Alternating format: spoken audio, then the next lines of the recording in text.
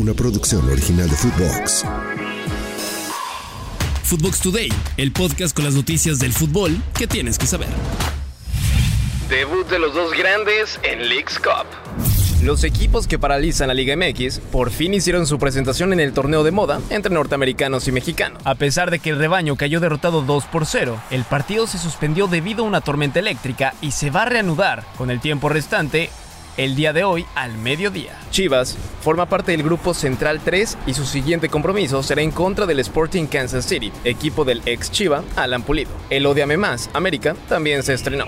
Fue en contra del San Luis City por parte del grupo Central 1 que comparten con el Columbus Crew.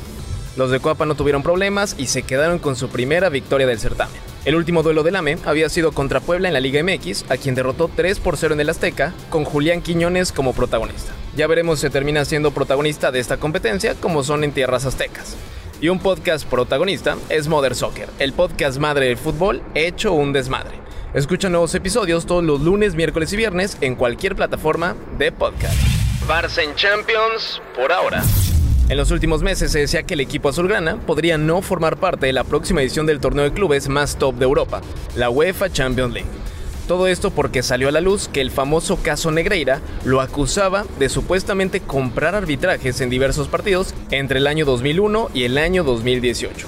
Eso sí, en el comunicado menciona a la organización más importante del fútbol del viejo continente que se reserva una futura decisión sobre la admisión o exclusión de las competencias de clubes de UEFA. Además, los culés tienen la obligación de mantener informados a los EDI, es decir, inspectores de ética y disciplina encargados del caso, del avance de las investigaciones en curso de forma proactiva y facilitar todos los documentos o información que soliciten. Los EDI continuarán con el caso, finalizarán la investigación y enviarán un nuevo informe al órgano de apelación de la UEFA cuando consideren si aceptan o no de forma definitiva al Barcelona. Por ahora, Xavi y compañía pueden sonreír de estar en las noches mágicas de Champions. Antes de seguir con el podcast, vayan y denle seguir a Footbox Today, califíquenos con 5 estrellas y escríbanos qué les pareció este episodio.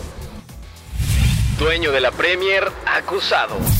El boss del Tottenham Hotspur de la Premier League, Joy Lewis, se entregó el 26 de julio a las autoridades estadounidenses en la ciudad de Nueva York y horas más tarde se declaró inocente de los cargos ante un juez federal de la Corte de Manhattan.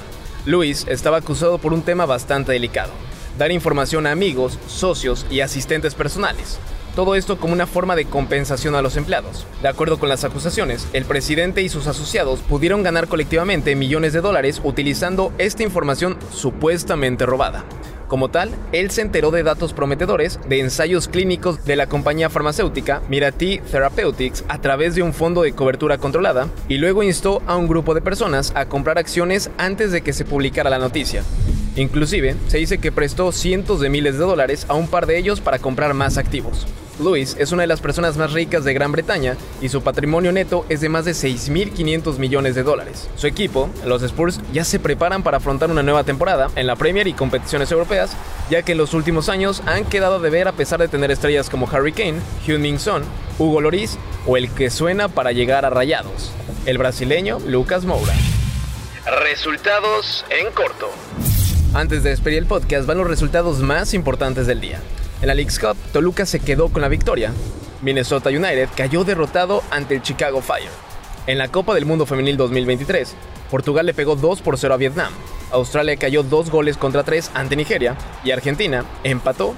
En duelo amistoso, el Al Nassr de CR7 empató 1-1 ante el Inter de Milán. Eso es todo por hoy, nos escuchamos hasta mañana. Chao, chao. Footbox Today. Una producción original de Footbox.